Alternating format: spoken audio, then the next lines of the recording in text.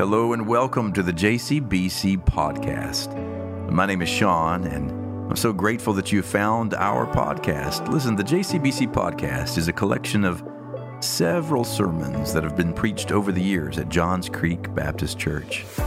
I pray that as you find these sermons and you listen to them, they would meet you where you are in your journey.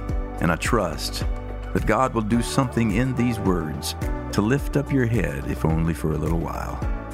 So go ahead and subscribe to us and follow along.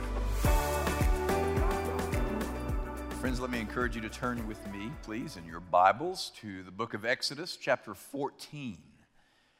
And as you're turning here in this room, I invite the rest of our church family worshiping in the Family Life Center to turn in your Bibles to Exodus 14, and those who are worshiping online, who are tuning in to our live stream as well.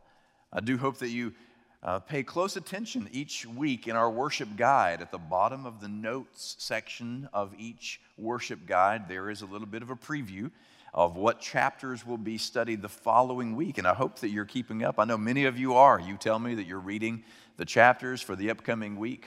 The goal of that is so that every night as you read the chapters that we're going to be studying the following week, one or two chapters at a time, you may be able to find some discoveries that my words simply add to rather than supplement this, or rather than replace. My hope is that anything I have to say here on a Sunday morning, by God's good grace, is simply one more thing that you have discovered in your journey and exploration through the Holy Word. So today, ours is in chapter 14. But as we begin, before we start to read the text, I just want to remind us where we have been. So we are almost at the end of the first major section of the book of Exodus. You may remember that a few weeks ago when we began this journey, each chapter through the book of Exodus, I told you that the first 15 chapters of Exodus, well, all of those chapters are devoted to one purpose: liberation. The first 15 chapters are all about setting people free from the bondage of Egyptian enslavement. So it tells the whole story about how they got there, about how over 4 centuries they labored under the tyrannical leadership of Pharaoh and the empire of Egypt. And we talked over these last several weeks about there is a physical bondage that they experienced, but perhaps even more sinister, more crippling than the back-breaking work of brick making and the mind-numbing labors of working for the empire. More than all of that, there is a different kind of enslavement going on in these first 15 chapters of Exodus, in which they are being set free, or from which they're being set free. It's an enslavement of the imagination. Because if you are enslaved to something for long enough, regardless of what it is, whatever your Egypt is, whatever your Pharaoh is, if you're enslaved to it for long enough, it can have an effect of crippling your capacity to imagine your life in any other way. So along comes Moses, and Moses comes to the Pharaoh and says to Pharaoh, "Let my people go so that they may go into the wilderness and worship." Because Moses knows that when you go to worship, as is the case everywhere, all over the planet, at all times, when you go to worship, it's possible for you to be in an environment that stokes and provokes the imagination, so that when you leave worship, you're able to imagine that maybe my life can exist in a different way. Maybe I can capture a vision of what God has in mind for my life, so that when I leave worship, it's changed. I'm transformed. And Moses comes to Pharaoh and says, "Let my people go so that they may worship." And Pharaoh says, "No, I know what happens in worship. I know what you're up to." And so he doubles down on the work, and he becomes more aggressive in his enslavement and his labor expectations. So then God sends plagues, 10 plagues, systematically, one at a time, to, as Eugene Peterson says, act like a wrecking ball, with each plague dismantling the infrastructure of Egypt and the power system that kept people enslaved. At the end of 10 plagues, Pharaoh relents and lets the people go. And we went, as we said last week, we saw them go on this, as the text says, a roundabout journey through the wilderness. We talked about what it feels like at times to go in circles in your life. And sometimes it feels like we go in circles, but maybe if going in spirals feels like circles, that's a little better, because sometimes your circles, if they are spirals, will take you places. It still feels like you're going in circles, but it takes you places. And the people for 40 years will wander in spirals through the desert. But now we come today to perhaps the most well-known episode in the entire Exodus story. Today we read about the crossing of the Red Sea. Today we read in chapter 14, verse 1, these words. Then the Lord said to Moses, "Tell the Israelites to turn back and camp in front of Pi-Hahirot, between Migdol and the sea, in front of Baal-Zephon. You shall camp opposite it by the sea. Pharaoh will say to the Israelites, or of the Israelites, they're wandering aimlessly in the land. The wilderness has closed in on them. So I, the Lord says, will harden Pharaoh's heart, and he will pursue them, so that I will gain glory for myself over Pharaoh and all his army. And the Egyptians shall know that I am the Lord." And they did so. This is the reading of the sacred word. It's reliable, and it can be trusted. What happens when your roundabout journey leads you to a place you can't get out of? What happens when you come to a place where there is nowhere to turn and you are absolutely stuck and have no idea how to get unstuck? Today, I want to talk for just a few moments about tight spots, fight plots, and waterlogged fear. Tight spots, fight plots, and waterlogged fear. Will you pray with me?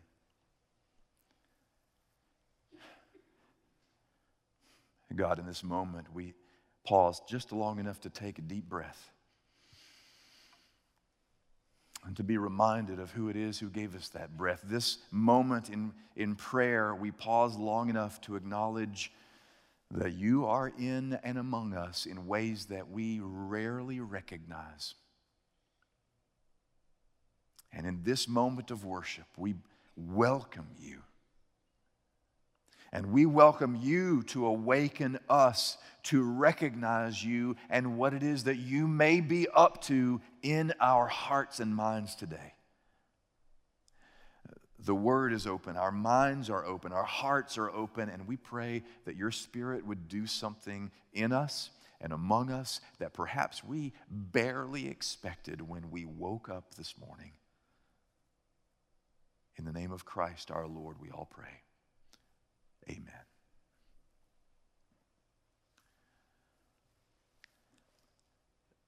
Tight spots. According to the text, as we would read it, the writer would have you and I understand that now Israel has come to a place and they can't get out of it. They have surrounded themselves. They have come to a place where they can't move forward because in front of them is the Red Sea. They can't move to their left or their right because they're surrounded. They're flanked on both sides with unpassable terrain. They can't go backward because behind them is the advancing armies of Pharaoh and empire, and they are right there in a tight spot. A tight spot. It's what I'm going to call this morning, all through our time together, a state of stuckness. Do you know what it feels like to be in a state of stuckness? and not know how to get unstuck. There they are, and they're facing the sea. I want you to know that in the Bible and in the ancient mind, do you know what the sea symbolizes? I mean, not only literally could they not move forward, they are physically unable to move forward because there's water. But beyond that, in the ancient mind, in the biblical text, the sea symbolizes separation. The sea, in the ancient mind and in the biblical narratives, describe that thing that prevents you from moving forward because of separation. In the ancient mind, mariners would go off to the sea and the sea monsters would swallow them up. They would never come back, see? Your family would go off on some kind of a voyage and they never came back. They must have fallen off the edge, you know. The sea is separation. The sea is that thing that separates you and makes you unable to move forward because of the thing that has separated. And I think that our world right now is vexed by seas of separation. Our families know what it's like to be unable to move forward in the family because of separation. So the funeral took place, and nobody can agree over the estate. And so there's this thing that happens, this sea of separation, and we can't seem to resolve it. So because we can't seem to move forward. Or maybe the divorce takes place, or the move happens, the job change, the death comes, and something happens, and after that something, there's this sense of separation. We can't seem to get it together, and until we get it together, we can't move forward. This nation is on the shore of a sea of separation. And we can't seem to move forward because we face a sea of separation, red and blue, liberal and conservative, Democrat, Republican, right? And because of the political divide that is all in and between and among us, we can't seem to move forward in who we are meant to be and who we can be. And I just got to tell you, as your pastor and as a lover of our nation, I got to tell you this. On a day like today, a weekend like Memorial Day weekend, we ought to be abysmally ashamed of the ways in which we as the people of Jesus Christ have actually contributed to the sea of separation in this nation, rather than bridge it, rather than be what our Lord called us to be, which is peacemakers, rather than doing what Paul said, which is we have been given the ministry of reconciliation. Instead, we keep on throwing more water into the sea that separates us, and we can't move forward because of this thing. Well, the Hebrews were in front of a sea of separation. The thing that was separating in them was their ability to be who they were meant to be. They were meant to be free. They were meant to be the people of God, but this thing was separating them from who they were meant to become. And it's worse than that. For the Hebrews, to their left and right, they can't move because there's this terrain that can't be navigated. And behind them is the advancing armies of Pharaoh, but not just Pharaoh. I want you to get in your mind that what's pressing in on them in their inability to move forward, what's pressing in on them is not just the military machine of empire and Egypt, but what's pressing in on them is the memory of everything that used to enslave them. When some of us get stuck, one of the major reasons that we stay stuck is because we know we can't go forward and we can't go to the left and right, and oh my gosh, everything that used to hold me in bondage, everything that used to enslave me, all the ghosts of my past are coming like chariots after me. Being stuck is serious, serious business. And can I just point out one more thing about stuckness? At least in this part of the story, it's not their fault. Now, you and I both know that sometimes being stuck is absolutely our fault. Most of the time when I've been stuck in my life, it's been absolutely my fault. My problem, my sin, my mistake, my stupidity. I've gotten stuck, and it's been me. But sometimes our tight spots come through no fault of our own. Don't forget, the people were led. The text is clear to say again and again and again, They were led there to that stuckness by God. What if you've done everything that you know to do? I mean, what if you've done everything that you know how to do to get unstuck, and actually you've already repented, you've already said, I'm sorry, you've already tried to fix it, and yet you're still stuck? Is it possible that you are in the stuckness where you find yourself because of a major truth about stuckness? The greatest transformation comes out of tight spots. We cannot truly be transformed until we come to the very end of ourselves and the end of our resources. Until we've gone through the crucible and we recognize, I got nothing. I got nothing. It's only then that we are able to be transformed. It's only when the seed falls to the ground and dies that it can spring up to new life. It's only when we fall down that we can get up. It's only when we die to ourselves that we can live again. See, good wine comes only after the grape is squeezed. The best olive oil comes only after the olive is crushed. Being stuck may not be such a bad thing, because out of stuckness comes transformation. And here they are, right in the middle of having nowhere to turn. They can't go forward, they can't go back, they can't go right or left. And some interesting things happen when you're stuck. People behave in curious ways when you're stuck. Pharaohs behave in peculiar ways. Do you know that in this story, Pharaoh sees them in their stuckness, and Pharaoh says, they've painted themselves in a corner, let's go get them. Pharaohs, not just that Pharaoh, but Pharaohs everywhere, all the time, anywhere, always. The people who are wired with the Pharaoh mind will always behave the same way when we enter seasons of stuckness. When people are stuck, when people are in a tight spot. See, the Pharaoh mind is the mind that is fueled by ego, is fueled by violence, intimidation, domination, power, right? The Pharaoh mind will see stuckness and exploit it, take advantage of it, and even use the most curious justifications to back up why Pharaoh is chasing them down the desert to the sea. If you read on in the text in chapter 14, this is how the Pharaonic mind works. Pharaoh says, why did we do this? Why did we let our workforce go? So let's go get them. Because after all, if we don't go get them, the economy is just going to crash. See, pharaohs will do anything it takes, even if it means exploiting stuckness, for the sake of economy, for the sake of empire, for the sake of Egypt remaining in power. So we see in this text that God is the one who hardens his heart. That's always been a curious thing to me.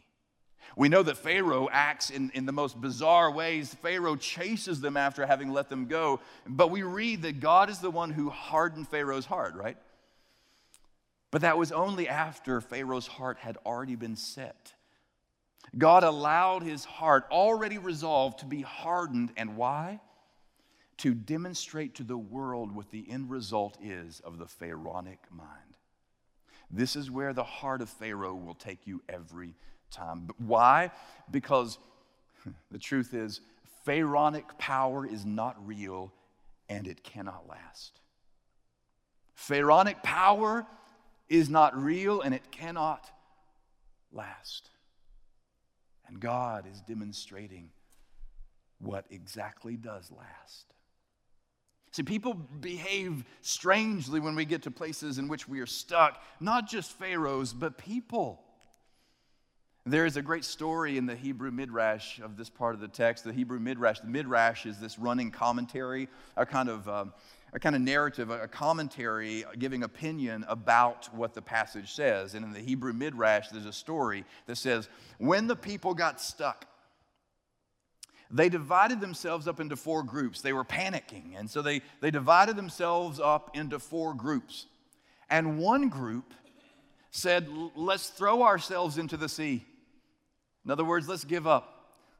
Another one of the 4 says, let's turn and let's fight. Let's not go down without a fight. We can whip them. We can take them. Let's turn and fight Pharaoh. A third group said, no, let's turn, but let's surrender and let them take us back to Egypt. But there was a 4th group that said, let us cry out to the Lord. And that's what they did. And I'm amazed by this story because the truth is, knowing what we know about one another, we are all made up of all of that. And we have all 4 of those groups in our heart. When you and I come to a place of stuckness and we're in a state of panic, there are all 4 options that emerge within us. And some emerge greater than others, but some of us, we have within us a desire to just jump in the ocean, jump in the water and let it go. Others, there's a part of you in the midst of your tight spot that makes you want to turn and fight. There's another part of you that makes you want to turn and just surrender. But I'm here to tell you, there is part of you that wants to cry out. There is part of you, and maybe you don't recognize it, maybe you haven't seen it in a long time, but there is still embedded within you the image of God, which means there is a part of you in the midst of being stuck that wants to cry out with the psalmist in Psalm 121 when he reads and says these words, I lift up my eyes to the hills. From where will my help come? My help comes from the Lord who made heaven and earth. See, there's a part of you that knows that when you can't go forward and you can't go back, you can't go to the right or left, you can still look up. And you can still call out to the one who loves you and who may be waiting on you to call out his name. We're all in tight spots from time to time, which leads us not only from a tight spot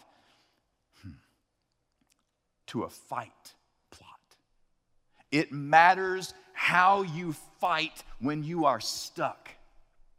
It matters how you fight when you're stuck, when you feel like you have no options left. The text continues in verse 11. They said to Moses, this is great. Was it because there were no graves for us in Egypt that you have taken us away to die in the wilderness? What have you done to us, bringing us out of Egypt? Is this not the very thing we told you in Egypt? Let us alone and let us serve the Egyptians. For it would have been better for us to serve the Egyptians than to die in the wilderness. And this fascinates me. Those 2 verses, verse 11 and verse 12, in the span of 2 verses, no less than 5 times, the people invoke the name Egypt. In fact, just read it, listen to it again. They said to Moses, was it because there are no graves in Egypt that you've taken us away to live in the wilderness? Oh, what have you done to us, bringing us out of Egypt? Is this not what we told you in Egypt? Let us alone. We can serve the Egyptians. For we would have been better serving the Egyptians than dying here in the wilderness again and again in 2 short verses in the midst of their stuckness. Oh, Egypt, Egypt, Egypt, Egypt, Egypt. When you are enslaved long enough to a thing, it becomes the only thing you know. It becomes the only thing you know, and then you know it was no good. You know it was no good. It was unhealthy. It was life-taking. It was awful. But there is a part of you when you come to stuckness.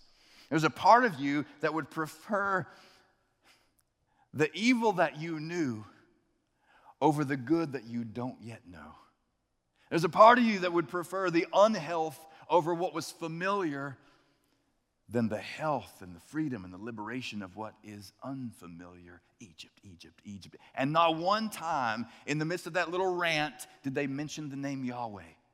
I mean, they cried out to Yahweh at first, but in their little speech with Moses, not one time in all that Egypt talk do they mention Yahweh. It's almost as if in their mind, Yahweh is irrelevant.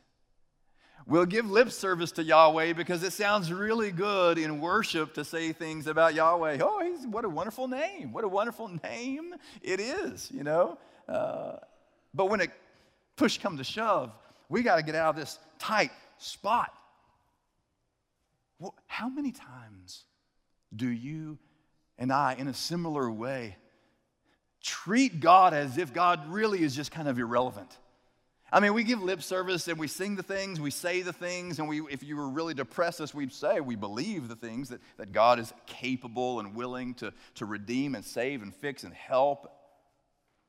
But at the end of the day, do we really believe that He is as interested in the smallness of our problems as in the bigness of our problems? Is it possible that the thing that you're going through, there's a detail of the thing that you're going through that you have actually never even considered the possibility that it is He who can rescue from that part? And yet you've never even invoked the name because all that you know is to do what you used to know: Egypt, Egypt, Egypt, Egypt. This is fascinating to me. So Moses has a reply. Moses says to them, but Moses said, do not be afraid, stand firm, see the deliverance of the Lord. It'll be accomplished for you today. For the Egyptians whom you see today you'll never see again. The Lord will fight for you, and you have only to keep still. This is so convicting. Because you know what he asks them to do? He asks them to do something that is counterintuitive. Something that goes against every instinct they have in the moment. All you have to do is stand still. Are you serious? Really? I mean, usually in crisis mode, the typical attitude to take is don't just stand there, do something. I mean, when the kids were little and they would spill something, and when they were really little, they'd spill it and they'd kind of stand there, kind of marveling at how it was dripping onto the carpet, And so the attitude was good. Don't just stand there. I mean, react, okay? Emote. Do something. Don't just stand there. Do something. But Moses, counterintuitive to everything that is in them, he doesn't say don't just stand there, do something. He says to them, don't just do something. Stand there. Don't just do something. Stand there. And why? Because God wants to make sure that you know that when you are rescued, and that's about to go down, that it was no one but He who rescued you. Don't just do something. Stand there. I wonder how often you and I have to learn and relearn that lesson in the midst of our panic. Oh, well, maybe we can build a raft. We get across the sea. Maybe we can turn around. Maybe we can fight. I could take out a few of them. Instead of just doing something, stand there and watch. For He loves you and wants to show you something that you can't do on your own. I love the way, Eugene Peterson has a translation of the Bible called The Message. And at times, I love how he treats a particular story. And that passage that we just read a moment ago, so Eugene Peterson translated it a unique way, but he ends it with this beautiful verse at the very end that you need to hear. Here's how he treats it. He says, they were totally afraid. They cried out in terror to God. They told Moses, weren't the cemeteries large enough in Egypt so that you had to take us out here in the wilderness to die? What have you done taking us out of Egypt? Back in Egypt, didn't we tell you that this would happen? Didn't we tell you, leave us alone here in Egypt, for we're better off as slaves in Egypt than corpses in the wilderness? And then Moses spoke to them and said, don't be afraid. Stand firm and watch God do His work of salvation for you today. Take a good look at the Egyptians today, for you're never going to see them again. God will fight the battle for you. And then he has maybe the best line of the entire narrative.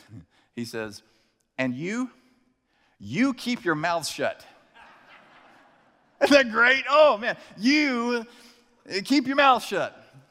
I mean, ministerially speaking, it means shut your yapper. Just stand there and shut your... I wonder how many times God has meant to teach me the lesson of the holy hush. The holy hush. Stop. Shut your yapper and watch. See? And then something powerful happens. So you remember from last week and the week before that Well, they've been led in the wilderness by these big pillars of cloud and fire. So now in the text, here's what happens. This big pillar of cloud that was in front of them, now between them and the sea, the pillar of cloud, after Moses says, hey, check this out. Moses says, stand there and shut your yapper. The cloud then moves behind the people and takes up a position behind them, between the people and Pharaoh. Creating a shield, creating a space. When I think of that part of the story, do you know what I think about? I think about something that happened to me in 8th grade. In 8th grade, I moved schools. I went to a new school, and I didn't know anybody. I didn't know a soul. And there was this other guy there who didn't know a soul either. He was brand new. We both came in 8th grade, and we didn't know anybody. We became friends, and his name was Wes. And Wes was a black belt in martial arts. I mean, he was a bad dude. He was good. He was really good. He was my friend, and he now even has a set of schools, and he's a master, and he does his thing. But at the time, we're just two 8th graders, and we didn't know anybody. And we're there at the bus stop because we have to get on a bus to go to another part of the town to go to gym class, because our junior high is what we called it at that time, junior high. It had burned down, and so we had to go to another place to do gym. And we're at this bus stop, and we're waiting to get on the bus, and I'm standing there just kind of, Wes is over here somewhere. And I look over, and there's this guy who's kind of this bully, this kind of jerk, you know. He's bent down, and he's got a lighter, and he is setting on fire this other kid's book bag. And I just noticed it, and without even thinking, and operative word here, without even thinking, I just kind of kicked the lighter out of his hand. So he's down, and he begins to stand up, and he didn't stop standing up. And I'm looking at his belly button, and this guy, you know, no kidding, he sends me flying, just boom, and I'm just all over the place, and I don't know which way is up, and my back is to, and I turn around thinking, oh, this is about to get ugly. I turn around, and I'm not kidding you, I turn around, and I see the backside of Wes, who had done this right here. Didn't say a word. Didn't make a threatening sound. He stood. Everybody knew that Wes was a bad dude. All he did was stand there between. And it diffused the situation. Everybody walked away. That was it. He turned to me, and I said to Wes, man, yes, sir, you don't have to get involved. This is my problem. You know what he said to me? He said, well, see, we're friends, and if you got a problem, we got a problem. And I think about that in this text because God says, look, stand there and shut your yapper, because I love you and you are my people, and if you got a problem, we got a problem. And he stands there between his children and the advancing armies of empire, and it's about to get real. You know what happens from there. It leads us to the next part of our sermon: waterlogged fear. He says to Moses, I want you to do something, Moses. Tell the people to move forward. I think it's in verse 13 or so. He says, tell the people to move forward. The Lord said, no, back a little bit. I've thrown my friend off up there. The Lord said, no, back a little bit, the last one. I think it's around 13 or so. The Lord said, tell the people to move forward. And for you, you lift your staff over the water. And here's what happens.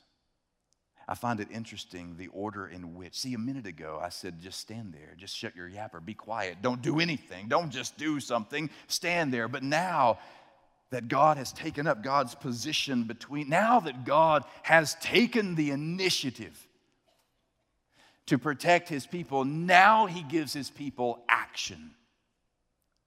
See, most of the time you and I attempt to save ourselves. We try to do all the fighting, all the talking, all the running, all the lying down. And God says, no, I start the act of salvation. I initiate it. But when I do, there is something that you must do. You must move forward. It's very interesting. He says, tell the people to move forward. They're like, well, how are we going to move forward? The water is still there. And then he tells Moses to lift his staff and the waters will separate. But the order in which he says it is interesting to me. He tells the people to move forward before the waters split. He tells them to act on faith and not by sight. There comes a point in which, yes, the message for some of us is just be still and know. But eventually, the message is believe and go. Be still and know so that you can believe and go. And I find that we all struggle at some point or another with one part of that equation. For some of us, we struggle with the first part of being still and just knowing that God actually loves us enough to take initiative in our salvation to finish this thing. But some of us have problem with the second part of that equation of believing and going. In other words, it's time to work out your salvation in fear and trembling. Move forward and the waters will move out of your way. Which leads us to waterlogged fears, because here Moses lifts his hands. And the waters separate. And the Israelites walk across on dry land, and it's beautiful. They get to the other side, and Pharaoh, the Pharaonic mind says, this is our opportunity. They sweep in, and Moses lifts his hand back up. The waters return. It's interesting, by the way, what happens with the waters in this story. The waters of chaos. The text says that God sends a wind, ruach, to blow over the waters that they may separate.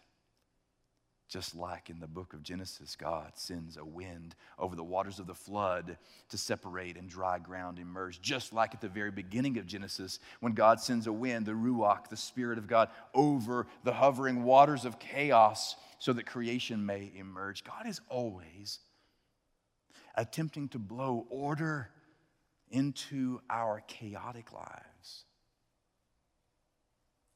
And there he is. They walk through Egypt, and every chariot and every man and every horse is deluged with the returning waters. And perhaps the most powerful and tragic and beautiful verse all at once comes here in verse 30. The Lord saved Israel that day from the Egyptians, and Israel saw the Egyptians dead on the seashore. Israel saw the great work that the Lord did against the Egyptians. So the people feared the Lord and believed in the Lord and in his servant Moses. Perhaps the most moving part of this entire story is that they're standing on the shore and they see more than just dead Egyptians. They see the death of everything that had enslaved them before. They saw the demise, the ending of, the death of everything that had held them from their freedom, which means they not only see a death there floating up on the shore, they see life. They see the birth of something that they never imagined possible, the birth of a new imagination to envision a God who actually can deliver us from our stuckness. I love what Eugene Peterson says about it. He says, if you really want to think about the first 5 books of the Bible, you can think of it like this, of being born and growing up. He says Genesis is like conception. The period of the patriarchs is like gestation. When you get to Exodus and the people are in bondage, they're in slavery, that's labor pains. The 10 plagues come, and those are contractions. And when they cross through the Red Sea, it's the cosmic waters breaking. so that the children could be born onto dry ground. And Moses takes them crawling and toddling over to Mount Sinai where they come of age. That means that Genesis, Exodus, Leviticus becomes childhood. Numbers becomes adolescence. Deuteronomy becomes adulthood. There is this thing that they're seeing on the shore, and it's not just dead Egyptians. They're seeing the birth of their new life. And that's exactly what's possible for you and for me. That's what we do in baptism. See, this was their baptism. In baptism, this is what we do. We come to a place where we say, look, I recognize my stuckness. I recognize I'm at a place that I cannot deliver myself from. I cannot I cannot rescue myself from this place in any direction. So my fight strategy, my fight plot is to lift up my eyes to you, to shut my yapper and allow you to do the thing that only you can do. And in response to seeing you do the thing only you can do, you've got everything now. You've got me. You've got me. My fears have been waterlogged. My fears have been drowned in the sea of perfect love. And now I am yours. I am yours. See, somebody today on this campus is ready to pray that prayer. Somebody on this campus today is praying that prayer right now in your hearts, even as I'm saying it out loud. And I'm here to tell you that today may be the day of salvation for you. Let's bow together and pray. Good and loving God, we stop just this moment to recognize that you are always up to some salvific work in us. That you're always recognizing the places where we are stuck, and sometimes you even let it happen. Sometimes you even let it happen because you know something we don't know, which is that we are most transformed when we are absolutely helpless. So we look to you this day to do in us what only you can do. Repair us. Embrace us. Deliver us from whatever it is in our past that is approaching and pressing in on the sea. For we are yours. And we pray that in the name of Jesus Christ our Lord. Amen.